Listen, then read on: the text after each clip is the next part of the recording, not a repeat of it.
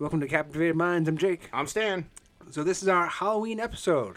Yay! Our first Halloween episode, actually. Our first Halloween, of many. Halloween episodes. Yes. On this one, we're doing a double feature. We haven't done a double feature in a while, so this one's a long one. And the reason for this is we wanted to do something special on Halloween for people. Plus, we missed one last week. That's right. So this is kind of making up for it. Yep. And then we're going to do two films, 1408 and The Raven. We're going to do 1408 first, and then there might be like a brief, not intermission, but like a couple seconds in the middle if you want to take a break. And then come back to the second half of the episode, because this is going to be a beast. Yep. So, you ready? Yep, we'll get right into it. So this is the opening scene. The opening credits fill the screen as we hear rainfall over an image of a car coming towards a house. There's only music playing and nothing is spoken yet. Once the car finally stops, we see the title sequence. 1408. We see our main character sitting on the border of a town looking at a map. He finds his spot at the Weeping Beach Inn. He gets inside and the owners go bananas over him as they just want to get he just wants to get into one of the haunted rooms. We see a close-up of a cigarette as he settles into the room, and it showcases his gear. Basically like ghost hunting gear and EMF readers and that sort of thing. He also raids the minibar and just kind of waits for things to happen. We see him having a flaw and a talent. So he's a ghost hunter and he drinks. So those are the flaws, and that's his talent sort of thing. Here's some fun facts. In the movie, Mike Enslin, John Cusack, says into his recorder, "Hotel rooms are naturally just creepy places, don't you think? I mean, how many people have slept in the bed you have slept before you? How many of them were sick? And how many of them were losing their minds?" So when he does say this in the movie, it does make me think. It is like, it is a little creepy. It makes you go, okay, did the hotel actually change the sheets? Was the person who stayed here before me okay? Were they a slob? Like, Don't know. ever take a black light to a room either before you sleep. Have you seen those? Those are gnarly. I remember those being big in the 90s. This is a black light investigation. How did it get up on the ceiling? Why is it in the bathroom? How did it get in the mini fridge? Why is it on the doorknob? We talked about this too on the last episode. Stephen King wrote this in a short story series called Everything's Eventual. Now, here's a little fun fact for you. In the standard edition DVD runtime, it is exactly 104 minutes and 8 seconds, referring directly to the movie's title, that is 1408. So it's 14408, again referring to the title. 1408. 1408. Isn't that kind of neat? That's kind of neat. I actually didn't know that. Neither did I. So while addressing his audience at the book signing, Mike Enslin actually says, "Stay scared." This phrase is traditionally used by George Romero, a friend of Stephen King's. Romero had said this on numerous conventions and often uses this as part of his signature. Now, before we leave this one, I actually met George Romero in high school. I know, you told me. And I have my copy of Dawn of the Dead. Guess what it says on it? Does it say stay scared? Oh, that's cool. That is cool, yeah. That is cool. Yeah. You should send me you know where it is? Yeah. You should send me a picture of it. Oh, yeah. And we'll post it on our Instagram. Yeah. That's cool. That is I had that like since that. 2007. Wow. Yep.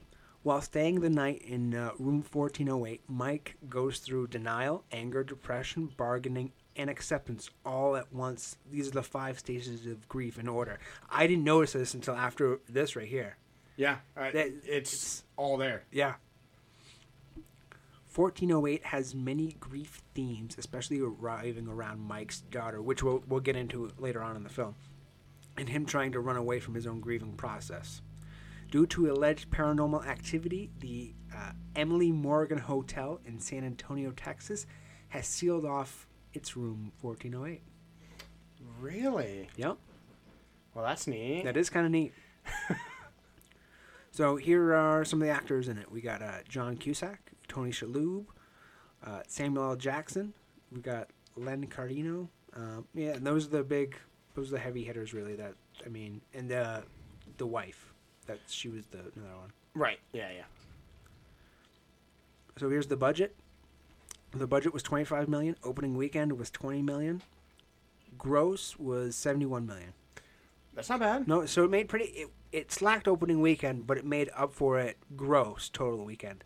And then worldwide, it made 132. So it made up for it in the worldwide and in the total gross. But opening weekend, it was kind of a flop.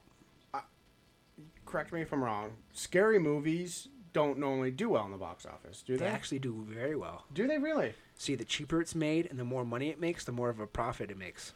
Oh, yeah. Okay. So say, for instance, a movie's made for $3 to $5 million. Get Out was made for $3 to $5 million. Yeah.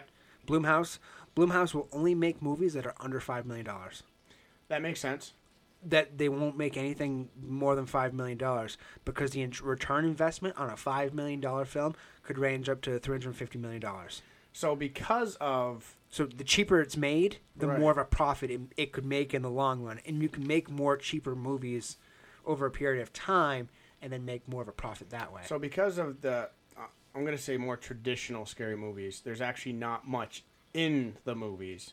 They can make them for cheaper. That's right. When you get to the more horror slasher, they have to spend more money because of More prosthetics graphics and things like that. all If you that think stuff. about this all takes place in one room. And one guy, one room. Right. That's not a lot of That's anything. not a lot. It's just him in the room, which showcases John Cusack as an actor. So worldwide, $132 million. Yeah, that's really good. Worldwide. So they did really well. This one did really well. So here's some of the filming locations. We got the Roosevelt Hotel, 45th Street, Madison in Manhattan, the Reform Club in London, Hermosa Beach in California, Los Angeles, Elstire Studios in England and Manhattan Beach, and then the Underwater Stage in Pinewood Studios in England. So it was a couple of studios, and then a couple of... For most of it being in one room, it's yeah. kind of a lot. Yeah, it is. Well, I like how they really use the Roosevelt Hotel, though, because Yes. that has the aesthetic of the opening where Sam Jackson's character and John Cusack's character kind of meet, and their scenes there, and it really sets the established rest of the hotel. I think the hotel itself, the room they used was a set. Oh, yeah, definitely. I think it was a set because Yeah. what they could do is they could pull the ceilings up, they could widen the walls, they can lower the cameras, they can do a whole bunch of different things with that one room where it Yeah. makes it more cinematic. So here are our 12 some awesome scenes we had while we were watching it. The book signing scene is kind of funny because it's kind of a nod to Stephen King in a sense. It does showcase how low he's willing to go for a job, but it also shows how embarrassed he gets quickly. No one is paying attention. Not even the guy at the mic seems to know him. It's kind of a funny opening kind of a scene. He seems to be a has-been writer. He meets an actual fan who really brings out an older book, and that showcases his true self. Yeah, so because before him writing books about scary hotels and stuff, he was actually A good writer. a really good writer. Yeah. And Through the course of the film, we figured the out course of the film, we'll find out why he actually switched. He got away from writing one to go the other. The next scene, we see him surfing along the beach, and he gets distracted and hit by a huge wave and then lands on the beach. It is a quick scene, but it showcases that death is always at his door. The scene kind of moves slowly as it gets lighter, and then he gets a letter from the Dolphin Hotel about a room 1408. He calls the hotel, and the room is taken perpetually. So what do you think about that scene when he calls the hotel and he's like bouncing back and forth and he's trying to get the room initially? You can see how I see how he sees it because he hears this room is haunted. He just gets the letter. He gets this letter, right? Yeah. So when he calls and these people are bouncing him around from this person, he just thinks it's part of the game. That you play. They're making it seem like it's scary, so that's why he's forcing his way through to stay in this room. Because now he's not even it's not even I'm doing this because it's haunted. He's doing this now just because he doesn't know what's up with his room. Because this whole place is telling him not to. That's right. So everyone's sitting there going, No, you can't. And then he's like, oh, I'm getting in there. Nah, I wonder if the room itself sent the letter. If you think about it. Oh, if you think about it, right. See, that would because you don't know who sent the letter. Because no one really sent the letter. Right. So here's the next scene. His publishing lawyer clears up everything, and he's able to go to the hotel. The hotel is very busy, and on the computer screen says to alert management as soon as he walks in. The manager tried to butter him up a little bit and then cuts the shit. The cigarette is kind of explained a little, and the manager, this is the Sam Jackson and John Cusack scene where they're kind of going back and forth a little bit.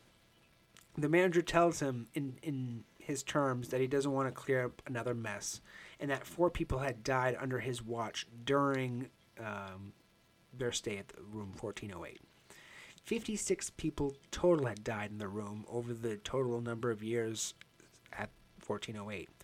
The booklet is a nice little punch back and forth because Sam Jackson hands him a booklet and tells him basically, I'll give you this information packet, but don't stay in the room. And he tells him, I'm staying in the room. Didn't he also, it was like, it was a bottle of scotch or something. Yes. He's trying to butter him up. It was very expensive. And he goes, oh, this is really good. Oh, yeah, the bottle's yours if you don't stay in the room. And then I think he ends up taking it anyways. See, I think at the beginning of that scene, I think it's Sam Jackson's scene, and then at the end, it's John Cusack, because it gets reversed of power. Yeah. Because Sam Jackson really wants to have that power over him and save his life in a sense, and Cusack's like, no, that's not what's happening. Yeah. I'm getting in that room. Guess what? I don't care what you say. That's right.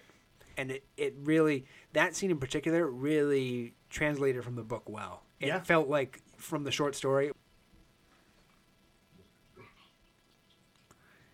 The next scene, he's told not to go into the room, and they have this back and forth. The elevator door opens, and it almost trips a small scare. The key opening shot, where the key goes into the lock, is a nice little touch to that scene. The room is dark, and he tosses all of the lights on. The room actually seems quiet and calming at first. Every room in the hotel has a calm feel to it with the whites and the yellows colors. This one in particular feels old-timey with those types of colors. The radio blasts on, and a little after being in the room for a little while. So there's already a couple of little quick snippets of scares that are going on. Well, here's the thing. If I walked into a room and it would look like that, I'd walk out. Because it is the creepiest looking room. He walks in like, oh, it's just a normal room. But it's just, you have this... I don't know if it's probably the way they filmed it. You just have this creepiness as he walks in. Just the way the colors are on the wall and how the furniture is set up. And it's just creepy. Well, if you think about it, they're both Stephen King stories. Right. This one's a Stephen King story. I was jumping ahead in my thought. The Shining, too. Exactly. Those rooms. Both the rooms look not identical, but they have a welcoming, homey kind of feeling, and they're really scary on the inside. Creepy. So there's the correlation there, too. I wonder if Stephen King was writing this one and then was like, hey, why can't I pull apart from The Shining the stuff I didn't use a little bit and use it in 1408? Because it is. It's like, you look at the room itself, and it's very yellow. And it does have this like homey feel, but it just has this creepiness undertone to it where you're like, would you stay there? And then when the song plays for the first time, it is kind of like a jump scare. It is. Because we're not expecting it at all. No. The next scene, the radio blasts another time, and he sneaks around the room, and he notices the chocolates. Now, that's where it gets a little sneaky. The teepee's clearly folded, nice and neat, and he's starting to find these moments. So the chocolates were put on the bed when no one else came into the room. He was the only one else in the room. Yep. So that's a little creepy right there.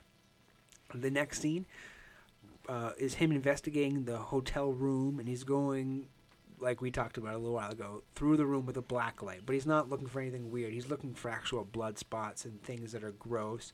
Or maybe, there is this blood splatter that he does find in the carpet. Right. Which is a little darker. It's a little darker. And then he finds various blood spots through the rest of the room, too, and it does add to the overall weirdness of the room.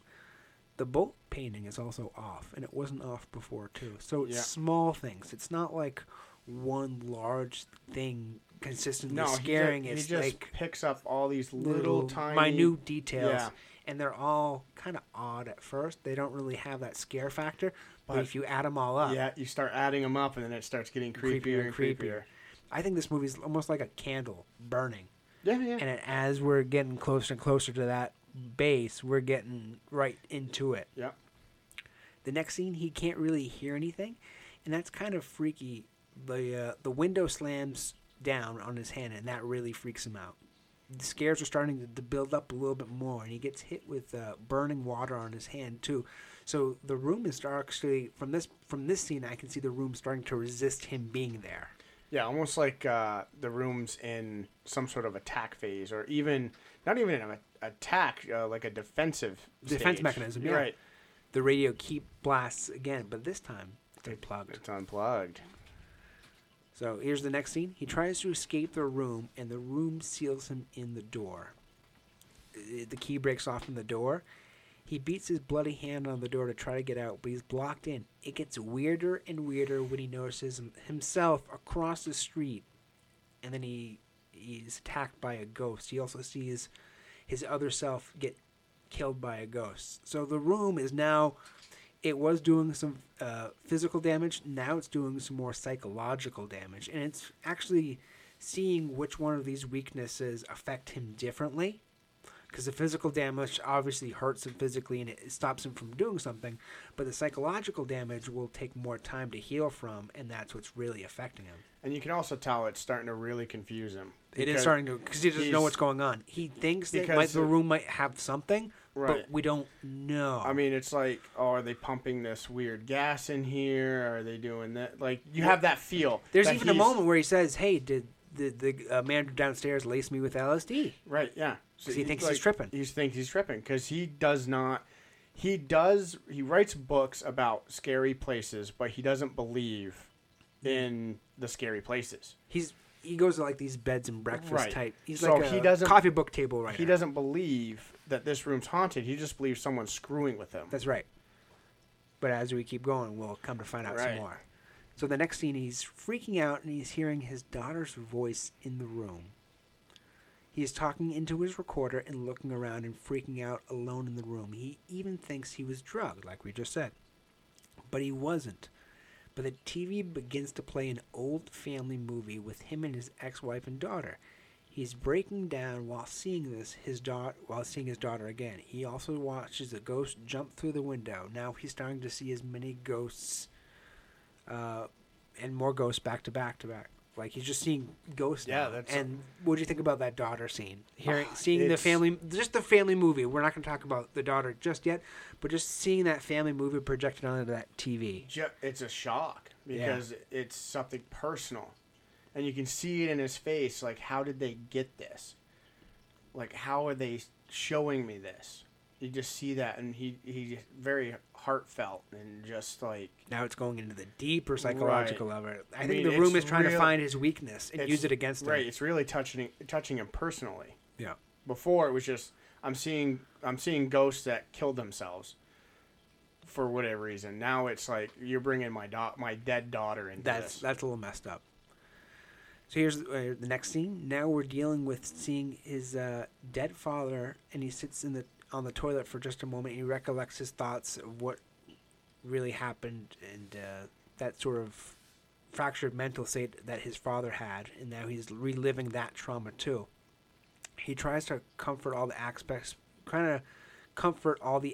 of reality while figuring out what's real and what's not. Time is moving at a weird rate, and now it's affecting his memory and who he is as a person. The walls are starting to begin to crack and bleed. Another nod to The Shining. Yep. This scene really brings us in on our toes a little bit, and he's even jumps back into the room. So he's bouncing back and forth of trying to get out or get back into the room too. Yeah, it's almost like he wants to leave, but he also wants to see how it'll finish. He has that type of should I or shouldn't I? Like, I really want to get out of here, but I really want to know what's going on. Yeah. The room gets weirder and weirder, and the lighting in the room goes from white and yellow, like we talked about, to a gray and blue. And he still isn't sure really what is it or what's going on. The room is exploring his dark thoughts, and his daughter is dying, so the room uses that as an advantage. The room also goes black and red as more jump scares keep us on the edge. So the tension's building and dropping and building and dropping. The room gets 40 degrees colder, which is a big jump. He even uses his laptop to connect and call his ex-wife. He's trying to explain to her that he isn't safe, and there are 2 different wavelengths that are going on, and the room ends up turning on the water and really screwing with the laptop, and the room is messing with him. It's just going further and further. Yeah. Yeah, because every time he tries to connect with someone or something, the room stops it somehow. So here's our number 1 scene. The room has a fax machine, and it sends him his daughter's clothing through the fax machine. Which is messed up. That's messed up. Now, at this point, we don't know if he's going crazy, because he could have had a psychological break after his daughter, or it's the room that's causing him to go crazy.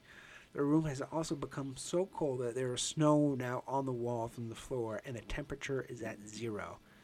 He is also burning anything he can to stay in room. The cops now are in 1408, and it's empty. Yeah. The computer freaks out and tells her to come to the room. The room has control over the laptop, not him, and all at once, reality starts to break down, and the room begins to destroy itself while he's still on the inside. All the ghosts in the room interact with him as the storm rages on. From the painting, for a second it appears that he is even in the painting. Yeah, he's freaking out. You really don't know at this point how it's going to end. You don't know if all this is a real true thing, or if it's in his mind. Or if it's in his mind. We just don't know. It's almost like, oh, he's going to wake up. Yeah, that's what you think. Oh, he's going to wake up. We just don't know. Don't know. So here's some questions we had while watching it. Why wouldn't this inn give him clear directions in the opening scene? They tell him to beat here, but they don't tell him like actual clear. Like that's a little. Yeah. Does his agent or person not send him like a PR packet to go over anything either? You would think if you so. were a good manager or whatever, you would think you would give him like a lowdown on everything. Something. Yeah. There are a couple of random beach edits that don't seem to work. Yeah. He's like at the beach and it's cut to this or cut to that. It's just, I don't know. That seemed to pull me out a little bit. When he goes through these adventures, how long is he gone? It doesn't really say how. Like when he goes on the all these like bed and breakfast, it doesn't really say how long he's gone. He could be gone for months. He could be gone for days. It just kind of leaves that questioning. Yeah. How long he's gone. 4 people died in the room. Why didn't you stop at 1? You know, I had that same question. 1 is too many. 1 is too many, and then you're 2 is definitely too many. 4? So now you get up to 4, and then you're like, that's we're good. Back off. Electronics don't work. That's a little weird. That's weird too. But the laptop works though. Yeah. And the recorder works. I remember when near the beginning, the thermostat wasn't working. Yeah. And it was an old thermostat. Yeah. And you couldn't figure out how to get it to work. So the maintenance guy comes up, and he's like, why didn't you put a digital one in here? Oh, nothing electronic works in this room. And that was also my same thought. Well, he's using a recorder and a laptop, and those work. So how are those working? I thought the maintenance guy at first was a ghost. Oh, yeah. That's what I thought. But then we see him walk away. So, right. I mean, that would have made more sense. The room is quiet and calm, but electronic, like we talked about. Yeah, I mean, it's just weird that, we can't put the weird coldness is kind of, dropping 40 degrees is a lot cold. So the ghost or the room plays a song on the radio and it folds toilet paper. That's not really that scary if you think about it. It's just a neat ghost. Yeah, it is a neat ghost. He's just keeping everything tidy. Chocolates. Hey, you messed up my toilet paper. Chocolates. But here's a chocolate. Here's turn down service. Maybe the chocolate's laced with something. Oh, there you go. Ooh. Okay, so if electronics don't work, how does the blacklight work? That's what I'm saying. He's using electronics in this room, but they're saying electronics don't work. So the engineer won't walk in the room. Would you walk in the room? No. No. If I knew everything that went on, because even Sam Jackson at the beginning, he won't step in the room. Said he lost 4 people, and that at least 1 or 2 maids did something to themselves. They were sealed in the bathroom, remember? Yeah, for 2, got locked in the bathroom, and they found them their eyes clawed out or something weird. Yeah. So it's would you? How does the TV work? to connect to his memories? It's an old TV. Well, ghosts are controlling it. Yeah, but I'm saying to his memories, though. How are the ghosts getting to his... That's the one. That's the weird one. The baby must be screaming loud enough to get through the walls. Like, how thin are those hotel walls? So at this point, right here, I didn't know if it was the kid or not. I was wondering if it was a ghost pretending to be the kid. That makes sense. To get him to try to get help, type of thing. Because my other thing is, if the kid's really screaming that loud, the walls must be really thin. Yeah, extremely thin. Are the ghosts in his mind, or are the ghosts exposing his inner demons to scare him? Or both? Both. I kind of call it both. Both? Yeah. They're almost like picking and choosing. Like they're deciding to either show themselves and scare him that way, or like really getting into his mind and pulling the dead daughter card a lot, which is messed up. Yeah. The bleeding walls, is that like the bleeding walls in like Event Horizon or like another dimension, or is it just a nod to The Shining? Because a lot of those things have bleeding walls, right? Too. Those had I want to say it'd be a nod to The Shining, which makes more sense. It makes sense, yeah. He walks the steps, and the building changes on him, so he has no choice but to face the room, which is kind of neat. Mm-hmm. He does. How does a room have Wi-Fi? How does he he doesn't have his hotspot? This is 2007. This is 2007. The room doesn't have Wi-Fi. And he's using Wi-Fi. If nothing works, yeah, he's using Wi-Fi to call. Yeah. Unless his laptop has cellular, but I don't. 2007. 2007. No, that's not a thing. That's a weird one. Why would be exploring a heat vent be an option? That's. I mean, if you're going that crazy going into a heat vent, why not? For a brief moment, we don't know what's really going on. The things seem a little too normal. Right, you don't. You have no idea. You don't know if he's just hallucinating the whole thing. This is actually real. You just don't know. No. Yeah. How does the door remain pristine in the burnt room? Isn't that messed up? That's messed up, yeah. So I think, we have a couple more. Yeah, so, okay, that was it for our questions. If it's on cable, are you watching it? Oh, yeah, definitely. Yeah. I mean, I love this movie. I like it, too, yeah. I watch it, I mean... If it's on any point on cable, I'll watch it right around through, yeah. What was your favorite part of the movie? My favorite part is when he lights the entire room on fire. Oh, yeah. That's, he's finally had enough, and he just wants it to stop. So he takes that expensive bottle of freaking liquor, and he's pouring it on everything, just lighting it all on fire. He just doesn't care. Just let it burn. I like that scene, and I also like the scene where him and Sam Jackson's character are having a conversation, but it's in the room, and he's talking into the fridge. Yes, yeah. And we don't know if he's really going crazy or if he's really seeing it. We don't know what's going on. And then he just has the fridge open, and all the snacks start flying out. That was my favorite scene. Right. Yeah, so we're going to keep moving on to the next category. What was one part you didn't like? God. I can't really think of one offhand. I thought it was a slow start. We really didn't find out about the daughter or the relationships with the wife until really the midpoint. That's true. It was kind of a slower start. That's slow. He might have spent too much time at the bed and breakfast, not Airbnb. I would have liked them to have maybe put a couple more in there. Kind of showed his travels a little bit more. A little bit more. That could be nice. Showing his actual full process. Yeah. Not just him drinking out of the liquor bar and smoking a cigarette and just talking. Yeah. Show his whole process. That would be kind of neat. But it also could have been too boring. Too boring, right. But, I mean, that's what I was thinking. Yeah, but honestly, the movie itself, I don't find anything really wrong with it. Would you consider it a classic? Yeah. I'd say yes and no. I would say yes and no. It's on the fence, kind of. Yeah, it's a classic for a ghost story, but it's also a classic for a haunted room, a haunted hotel, or a haunted place. So it's elements of both. That's why I would say it's a classic. And I would say it's not a classic because it's not as, I don't know, as scary as all the other movies that came out at the time. It's a little different. Yeah, because this could almost be called a thriller. It could be a thriller, not quite horror. Not quite horror, but a thriller. I mean, there are some jump scares, and it gets you. Yeah, that's right. But it's also this giant, like, mind fuck. The whole... It's like we said earlier, it's a slow burn. Right. And it's that last 20 minutes, half hour that really gets you. Yeah.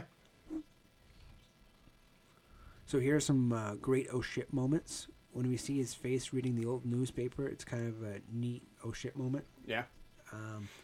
Sam Jackson tells us the room's evil. That's another one. It would have been funnier if they went, I don't like this motherfucking room. I've had it with these haunted rooms in this haunted hotel. Right. That would have been good. That would have been good. Yeah. Give a little nod to... I think he did that movie the same year. Did he do Snakes on the Plane the same year? See, why not just put that in there? Same year. I think he did this one first, and I think he did that one next. Or it would have been funny if, like, the alcohol had a snake in it or something. That would have been funny, too. You know what I mean? Give a little nod.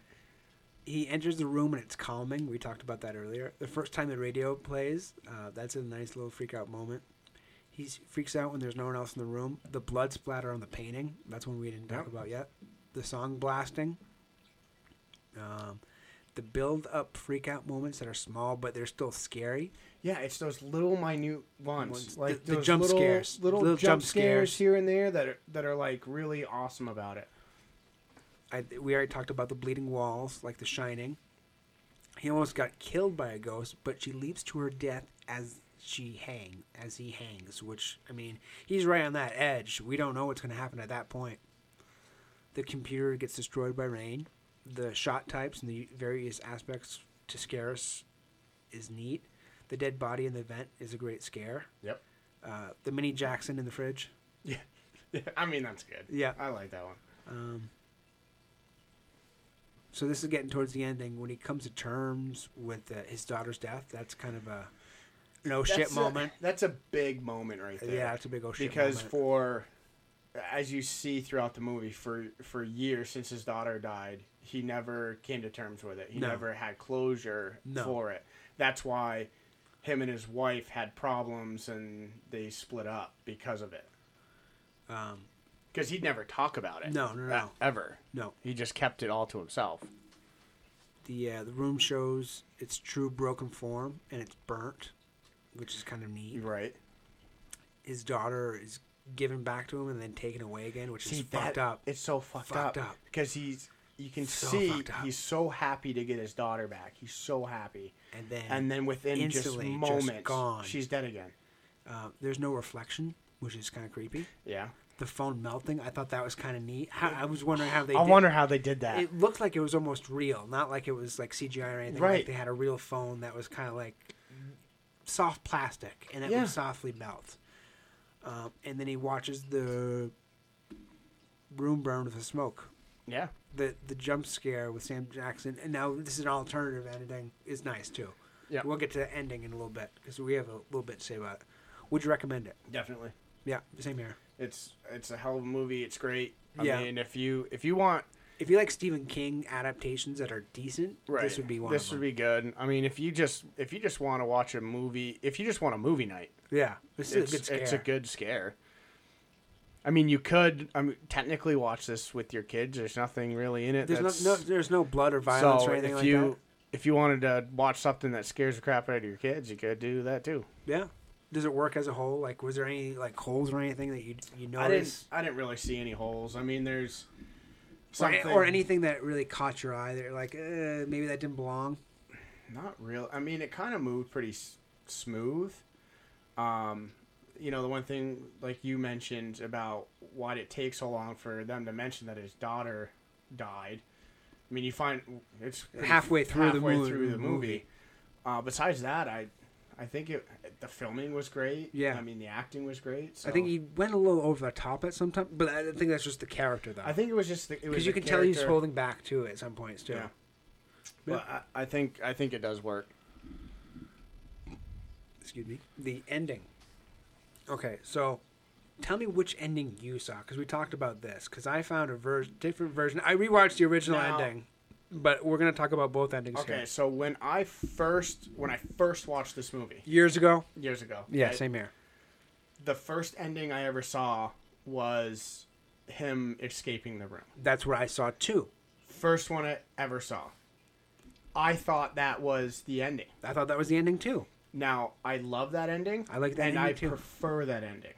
I do prefer But the alternate one is creepy. It And kind of goes with the creepiness of the movie. so also, the alternate ending probably was made for Stephen King. So they probably had two endings. Right. One for the general audience and then one for Stephen King. And they're like, okay, so this one might follow your book a little bit better, but this one's going to keep audiences here a little bit more. Yeah. So it was probably a studio thing where they were going back and forth and trying to figure out which ending was the right one. But the version I watched for this episode was the alternate ending, and it still was decent.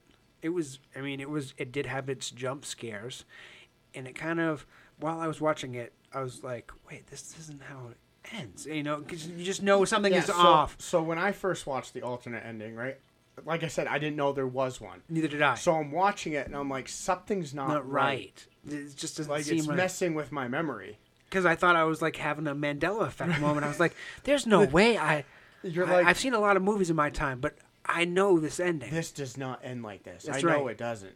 And so I had to go on YouTube and see the actual ending and make sure I wasn't going crazy. But in this alternative ending, there's a couple of moments that tie things together. The wife gets a book from John Cusack's character, and Sam Jackson has a couple of quick jump scares.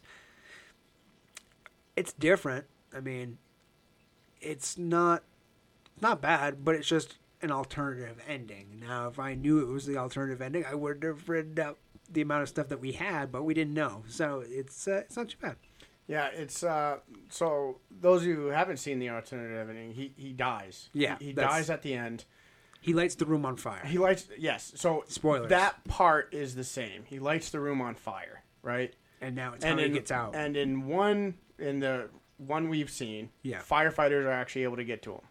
That's right, and he gets out. And in this one, he doesn't get saved. He's dead. And you see his ghost pop up in the back of Sam Adams. Wow. I could use a Sam Adams. I'm sure you could. Sam Jackson's car. And, yes. And that's where the creepiness is. It's like, whoa, that's cool. Now, in both endings, he's reunited with his daughter. Did you notice that? Yes. Yeah. So he's reunited. In the alternative ending, he's reunited with his daughter as a ghost. Mm-hmm. And then in the regular ending, he's reunited with his wife because of the daughter. So there's a couple of different versions, and both versions really seem to work. Now, the alternate one, the one that we like, right? The reason why I like it is because he's going through his stuff from the room, and he finds his recorder, and his recorder was recording the entire time. But we don't know that in the alternative ending. Right. So we do know it in the regular ending. So he hits play, and you can hear his daughter's voice, and you see the wife turn around, and she's shocked because now she realizes everything that he has said was true. And you now know he knows that it was true, that it actually happened. And that's what makes it more freaky. That's what makes it really creepy. I think that's all I got for 1408. That's all we got for that episode. Okay. Well, final question. Reboots, remakes, do you think they should do it? No. If they turn it into a series and showcases how each murder in the room took place, I'd be okay. So, over time. So they do that leading up to the movie. That's right. I'd be okay with it. Redoing this movie as itself, I would say no. But you could do that. Turn it into a series. But showcase how each person died leading up to this event. You start with it being built. There you go. Right? Working your way. And then you start with the first one, and you just keep on working with it. That would be okay. A new way to think about it, yeah. And then you just lead up to the movie. Yeah, that'd be perfect. That'd be perfect. But yeah, that's all we've got for 1408. Yeah, and we're going to be moving on to The Raven. So this is a continuation of our double feature. This is The Raven now. We just talked about 1408 a little bit, and now we're going to The Raven. And I love The Raven. I like The Raven too. It's so good. If I'm going to pick You want to wait for the end, or you want to do this now? Which one's your favorite between the two? You want to wait? We can do that. We can do that now. No, yeah, let's wait. Let's wait. Okay, yeah, let's wait. Okay. Waiting's fine. Okay. So just remind me at the end, and we'll do it again. Okay, that sounds good. So, Movie Mayhem, The Raven. The opening scene, we continue our Halloween episode with The Raven. We begin this first movie with the title card, but it's not the title card, it's a quote telling us, the viewer, that Edgar Allan Poe was found near dead on a park bench in Baltimore, Maryland. The last days of his life are unknown. The film starts with Poe sitting on a bench as a raven flies overhead and day turns to night. The movie begins on action as a scream is heard and police move in towards the woman screaming. We aren't even 2 minutes into the movie yet, and the theme and action are all moving quickly together. So you have the theme music, and the action. The key in the door is a nice little kind of shot. The moments of quiet feel unnerving as they find a murder scene. The room becomes filled with murders as we see the title card and more ravens this time as there's blood on their faces. What do you think of the nice little ravens already? Already. I mean, right off. Do you think there was too many ravens in the opening? No, I think it needed to happen. I think plenty of ravens, not just one. I think the one was nice though. The one was with the one bloody beak was a nice little touch. Yeah. Well, I like the fact that it was just like boom, there you go. I think it could have been neater if the ravens were on the body, and then as the cops were coming in, they fly ravens away. fly, and that's when that would have been cool. Title comes out. So here's some fun facts. Edgar Allan Poe only made $9 when he wrote The Raven. $9. That's not a lot of money. Well, maybe at that time. And that was one of his best-selling stories of all time. Was The Raven? Yeah. Wow. The film gives a fictional representation of the last days of Edgar Allan Poe, but in reality, no one really knows how Poe spent his last days. His death was being shrouded in a mystery. He was also found delirious on the streets of Baltimore, October 3rd, 1849, wearing clothes that weren't his own. On the night before his death, he was reported to have repeatedly called out the name Reynolds. He died October 7th, 1849, as depicted in the film. All medical records, including death certificate, have all been lost, which is really weird. Yeah, all gone. Bye bye. So this is fun. This is real fun facts. I know. It's cool. So here's a casting. What could have happened? Hugh McGregor as Edgar Allan Poe. Ooh. It would have been okay. Or Jeremy Renner as the inspector. That would have been fine. They could have they both would have been okay. I think they would have had. I think Hugh McGregor would have had a different Poe, like a more fidgety Poe. Yeah. I think Cusack went more with the darker tone of it. Right. Yeah, he would have been. But it would also be weird to see McGregor with such dark hair. I mean, I know he's like this. Done it. This brown-haired guy, when he played Obi. I mean, 90% of the time he's like really blonde. Yeah. But to see him in like almost jet black hair would be kind of weird. Yeah. Where Cusack is always that's his hair. That's his hair, yeah. Right. Jeremy Renner. So Sylvester Stallone had wanted to set up a rival Poe biopic, but with Robert Downey Jr. That would have been okay too. That would have been fine. I would have watched that. Yeah, that would have been okay. Yeah. He'd be able to pull that off. Yeah. It could have been typecasting a little bit. If you think about Iron Man was kind of a drunk, Poe was kind of a drunk. Too much of a typecast? Well, it's because he was a drunk. Well, he was more than drinking. he did more than drinking. He did more than drinking. He put Poe to shame, let me tell you. Yeah. We love the good, movie, but good old Robert Downey. In the movie, Poe has a Billy Goat beard. This is a deliberate factual error by the writers in order to make a free version of their author. So they kind of had to change up Poe a little bit. Yeah. The real life Poe had a mustache, not a beard. Right. He had like a Tom Selleck. Yeah. That's what he had. Yeah. Big old girthy mustache. Yeah. And a caterpillar on the lip. Is that what you're imagining? Just a caterpillar on your lip now? Imagine the pandemic special. He has that mustache. Yeah. He smoked the pandemic special. So here's the box office. We've got a $26 million budget. Opening weekend was $8 million.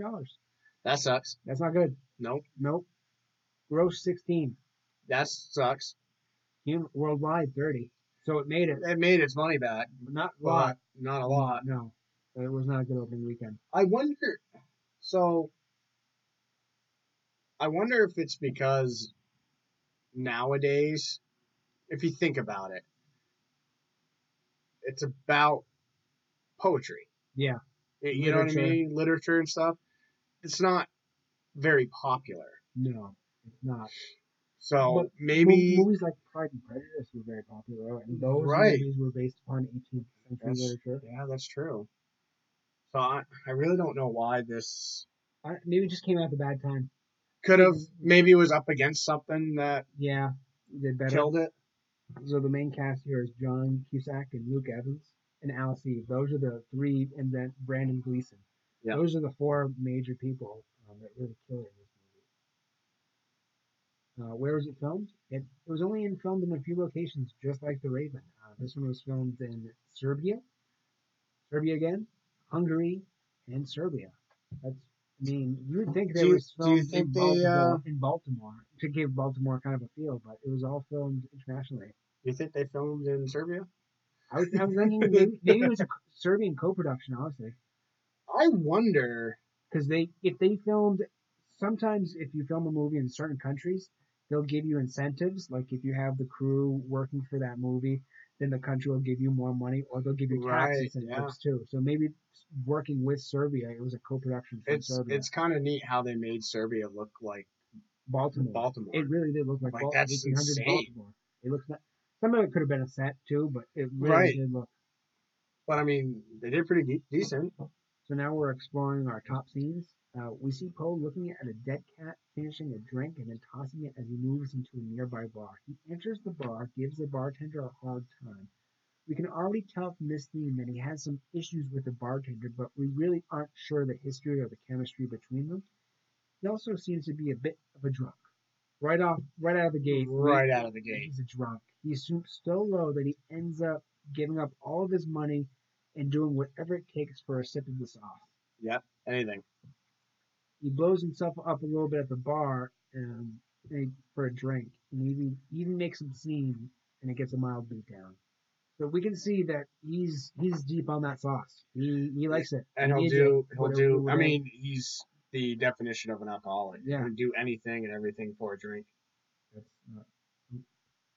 Please try to figure out how a killer got out of a locked room from the inside, going over every and all details to figure out why or how this could have happened. Windows are sealed and doors are locked. They find a spring-locked window as one of the detectives finds out he thinks he knows this scene. So already we have some weird things going on. Yeah. We're not quite sure how weird, but one of the detectives has seen the scene before. He's just not sure where. Yeah. The next scene, we cut to a murder scene. In the middle, we don't know who did it. The brief scene includes a man tied down to a table begging for his life. This element of the movie goes fast and hard for the mystery aspect while keeping us, the viewer, on the edge of our seat at the same time. There's also seems to be a morbid tone to each of these scenes as they slowly progress. Did you notice that too? They got darker and darker. And darker. The murder scene that way. Right. But also, if you think about it, maybe the tone of the film too. I was just gonna say that the way that's filmed, it almost seems like when it gets to like a quote unquote dark scene, like the lighting is more darker and dimmer and stuff like that. Right? The shadows are popping. It's almost more. Like watching From Hell. Yeah. You know how like that has such a dark feel to it, or less lights. Right, less lights coming in and just like gritty and stuff. I really like how it's filmed because it really shows you how it almost gives that 1800s feel. Exactly, right. Yeah. The next scene, the romantic scene with Edgar Allan Poe and his romantic interest, is calming, cuts the tension. So we need kind of scenes like this to cut the tension, or we're on the edge of our seat the whole time. In the scene, he writes her a love poem, and she swoons over it. it kind of showcases their life a little bit. They two have the both of them have two different goals. He wants to swoon her, and she wants to convince him to marry them. So there's their conflict right there. But they both care about each other, and it's obvious. Oh yeah. If it was, he says, if I was a better man, he proposes to her, and then he says, if I were a better man, I would forbid it. So, I mean, he's proposing, but the chemistry is pretty decent. Yeah, I agree. It is. It's really decent. I mean, it's not bad at all. No. The next scene, detective brings in Poe, and there's a back and forth between them. Do you blame the author for the crimes, or do you blame the ideas from the author? That's a nice little. Oh yeah. Yep. So the inspector and Poe come to figure out that someone is using Poe's work to murder people. Poe is shocked to see his work come to life in this macabre manner. Poe is asked to bring in the killer. The next scene with Annabelle, which is the love interest of Poe, playing piano, adds a little tension. Now everyone knows that this ball is in trouble. Something's going to happen. We're not sure what, but we know something. Poe shows his love, and she brings it back around and tells him that we're still going to do this ball thing. The police look all alike, and it's kind of obvious. I didn't really like how obvious the police looked. Yeah, it's too obvious. It's too obvious. The dance scene between them is calming, between Poe and Annabelle. It does add a nice romantic element to this dark, twisted movie. Yep. The killer has Emily now, and Poe is forced to help the police. Before, he wasn't going to help them. Now he's forced in to help them. He has no choice but to dive deep into his own madness to save her. Poe loses his mind over this. The police fail to save her, and everyone is on edge right now. So the tension's really building up. At this point, we're in the nitty gritty. Right, you're just. It's like a nail biter. You're on the edge of your seat. You're on the edge of the seat. The Raven jumps out of a coffin. Now, I almost jumped during this part. Yeah.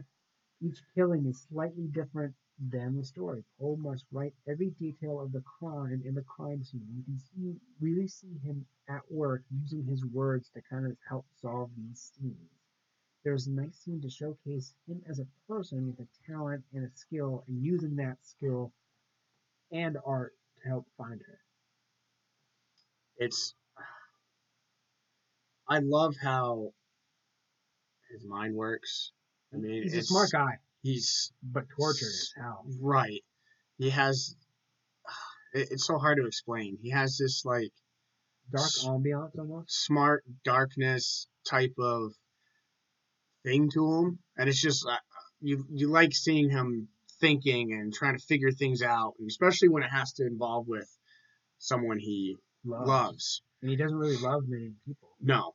Which you can tell, like, this is his one true love. Besides his poetry, this is his one true love. Yeah. Or the bottle, I guess. Yeah. Yeah. He could have a love for temperance. Ooh. The next scene, the examination of the crew is kind of interesting. The police showcasing how they're all working with Poe as his play goes on, and the nature of this movie as it bounces from person to person, trying to figure out who the killer is. Poe is investigating one person while the detective is looking for another person. For a split second, it does look like they're looking for two different people. Did you catch on that too? Yeah. Like there's almost two killers? Yes. Like, that's what I took from it. Yeah, there was two. The next scene, the examination of the body is found in the panel, showcases how the words of Poe are connected. The killer has cuts on the body right before death. It is kind of gross in a way to see them cut open the mouth and to see the tongue was removed with a necklace. The watch in the mouth is the key to Emily. The scene moves a little faster towards the end once we get more and more clues. Yeah. You notice how it started out almost as a horror movie, and now it's almost become like a detective thriller, mystery. So it's almost changing course. Almost it has like Poe's stories. Right. It has many. I see it having many genres, all in one. So you have a romantic element. You have a horror element. You have a they're very pronounced. Each section is very pronounced, and they work well with one another. Yeah, it's very balanced. Yeah. So you go high, low, very, very well. So we have two more scenes. the change in arc from Emily's father from start to finish. He was kind of a dick in the beginning. Don't you agree? Yes. He was kind of really mean to Poe. He was an asshole. Yeah, he was. And then the cuts of Emily and his writing, and kind of a nice touch to showcase that these two actions are happening at once. The story is still moving forward, whether we want it to or not. Now, in this scene, for a quick second, we aren't sure if his story has a good ending or if she really jumps out, but we aren't shown what the truth is just yet. Poe figures it out and meets one-on-one with the killer. This is a great two-person scene because it showcases how one person is a little calm and one person is over the top.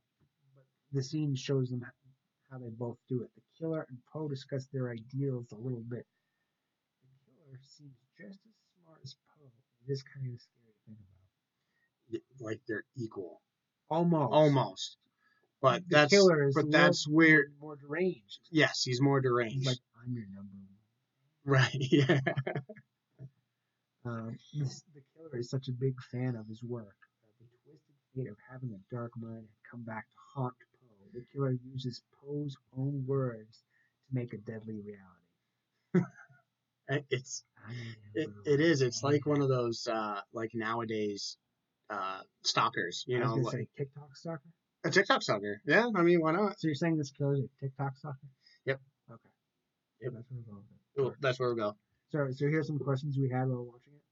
How long was the woman in the beginning of the film screaming before the police could even arrive, or did she scream as the police were coming to her assistance? It seemed like she was screaming for a while. She was screaming for a while. So that's 2 or 3 screams before the police are there. So that's what I'm thinking. She was screaming for a while, and then it was almost like, maybe we should go help. That's right. How drunk do you think Poe is before he walks into the bar? He was toasted. Like on a drink scale, how many drinks do you think he's in before he gets in the bar? Okay, so the way he's stumbling and stuff. He's coherent though. He's coherent, so it's hard because I say 3 to 5. Because alcoholics are drunk differently. If you're truly an alcoholic, you might not even feel any different. Right. You can feel totally normal. It depends on your tolerance and how much you're drinking. I'm thinking he had a whole bottle. Just a bottle? A bottle of something. Yeah. Yeah, I would say that sounds about right. Like a bottle. Good if we think about nowadays, like a good bottle of whiskey. Yeah. Like that's what he had. He was pretty drunk. Yeah. No one reads poems or books in this time. Like he goes into the bar and he's like, I will buy a drink for anyone who can recite anything I've done. And only one person. The Frenchman. Right. But that's the whole point. Yeah. Because he's French. Yeah. That's why. He's the only one that can read. I find that funny. Baltimore, no one reads. No. Only Europeans read. Okay. And us. Here's a weird one for you. I do, because I'm part French. Me too. So here's a weird one. Why does the detective, the head investigator, full on strangle the dead lady? Do you see that for a brief second? For a brief second. He it's like a brief second, but like he's like he looks like he's gonna investigate the case, and he just takes his hand and he just like. Yeah, almost. Like, what are you doing, man? Can I touch it before I look at it? He's giving it a squeeze. Right. Like, how do you do? No, you don't give it a do. What about the pet raccoon? I want one. Pet raccoon. Yeah, but I was told I can't have one. Unless you name it Rocket. Even then, I'm not allowed to. Why not? I have too many animals. And 3 children. Who are also animals. You can get a raccoon for each of them, and they'll all have raccoons. Oh, that makes sense. Yay, all the rockets. So you blame, no, that's not. The father and daughter relationship seems even on edge for this time period. Did you notice that? It is. And usually in this time period, like, family was, like, very wholesome. Yeah, but not this time. Not this one, no. Poe gets his face beat in, and the cops just stand by. It's not... Yeah, I mean, it's probably because... Do you think Poe had a bad reputation That's at this what point? I'm thinking. Just didn't give a shit? Yeah. Yeah. It's like, this guy's been trouble enough for us, so, like, why? Here's one for you. How long was that Raven in there with the body? Seemed like a while, right? It had to be a bit. Had to be a bit? No. because the Raven was picking off the body. Right. Yeah. The so eyes and the mouth. And so I mean, technically, a Raven could stay in that box for a while. Yeah. It's still going to get some sort of sustenance from the body. How does the tongue look fresh? Movie magic. But it looks like I'm saying, but it looks like it was just pulled off. Though. That's the kicker. Like right then and there. Yeah. Like snip, no put in the box, done. Poe's house burns down, and all of his works burn with it. But the raccoon magical Rocket. Rocket lives. Rocket lives. He knows how to do it. In these tunnels, how can they all hear one another? Yeah. When they're down underneath looking for. Yeah. The cat and mouse chase scenes look a little too over the top. That was just me. They did. They were. I mean, they almost put a little too much into it. Yeah. I mean, as a viewer, you get it. Yeah. But they kind of was like slapping you in the head. Right. It takes a little while to figure out who the killer is, but it's a little too slow. Now, did you know who the killer was before you went in? When you saw it the first time? When I saw it the first time, who do you think the killer was? I didn't really know. I thought it would be the inspector, honestly, because the way he held. Right. There's little details that make you think it's one way, but when we really think about it, we're diverted to a complete opposite way. That's why we think there's almost two killers at one point. Yeah, I can agree with that. Yeah. But honestly, when I first watched it, I really didn't have a clue. I was really involved in the movie, though, just following the clues with him type of thing. Yeah. So Poe saves her, but at what cost? What personal cost? Yeah, I mean, that's sucks. Yeah, it really does. It sucks. So if it's on basic cable, are you watching it? Yeah, I'd watch it definitely. If it's halfway through, are you still watching it? So, because I've seen it, yes. Yeah. But if I was to, let's say I was here with someone who's never seen it before, I wouldn't watch it if they've never seen it. Because it's a movie, you want to watch it from the beginning. So if you're like on vacation somewhere, and you're like flipping through the channels one day, do you just watch it? Oh yeah, I put it on and watch it. Yeah. Why not? Yeah, I'd watch it if it's on TV too. Yeah.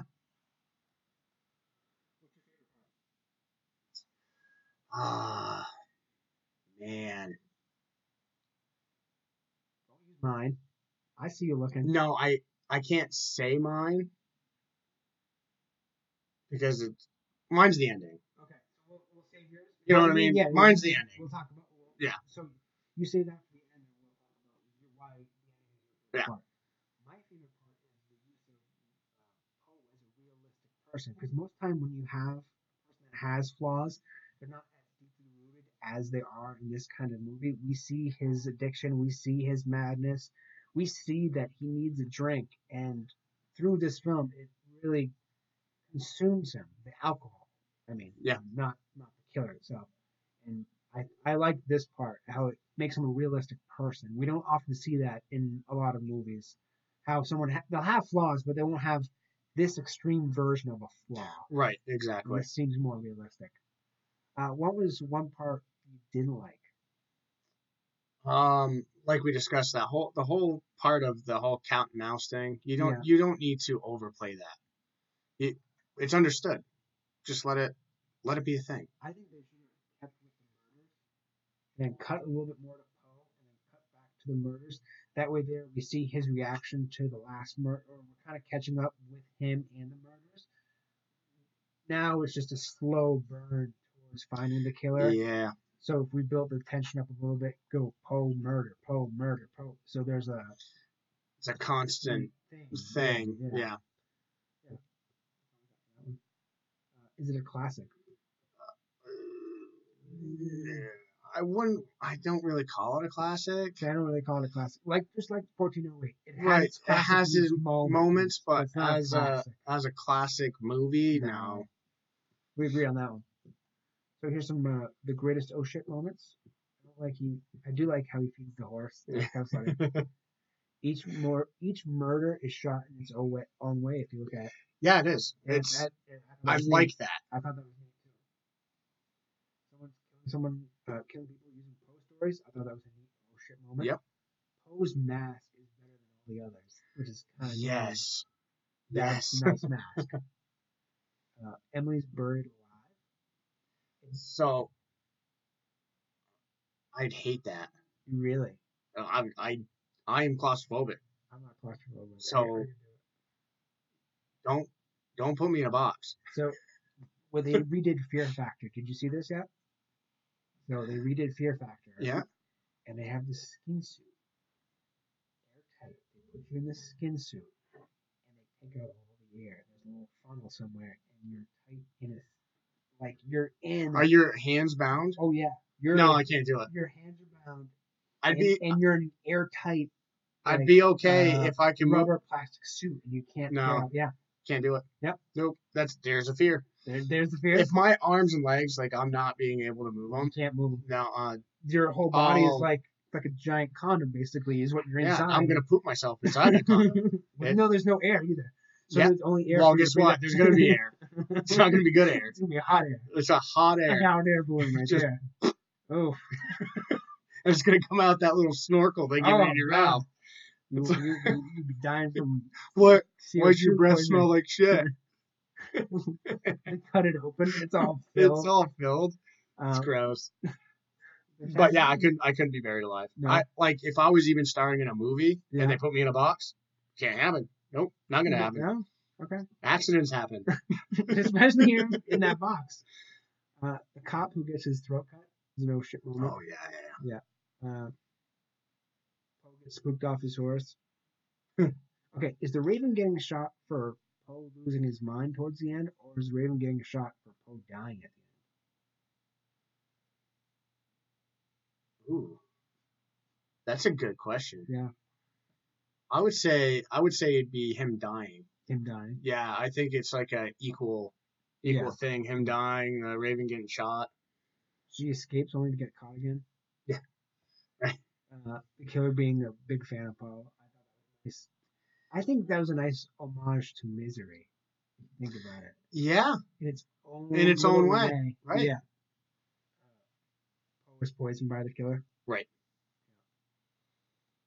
Yeah, we talked about. Would you recommend it? Yeah, 100%. Yeah, me too. 100%. I would recommend it.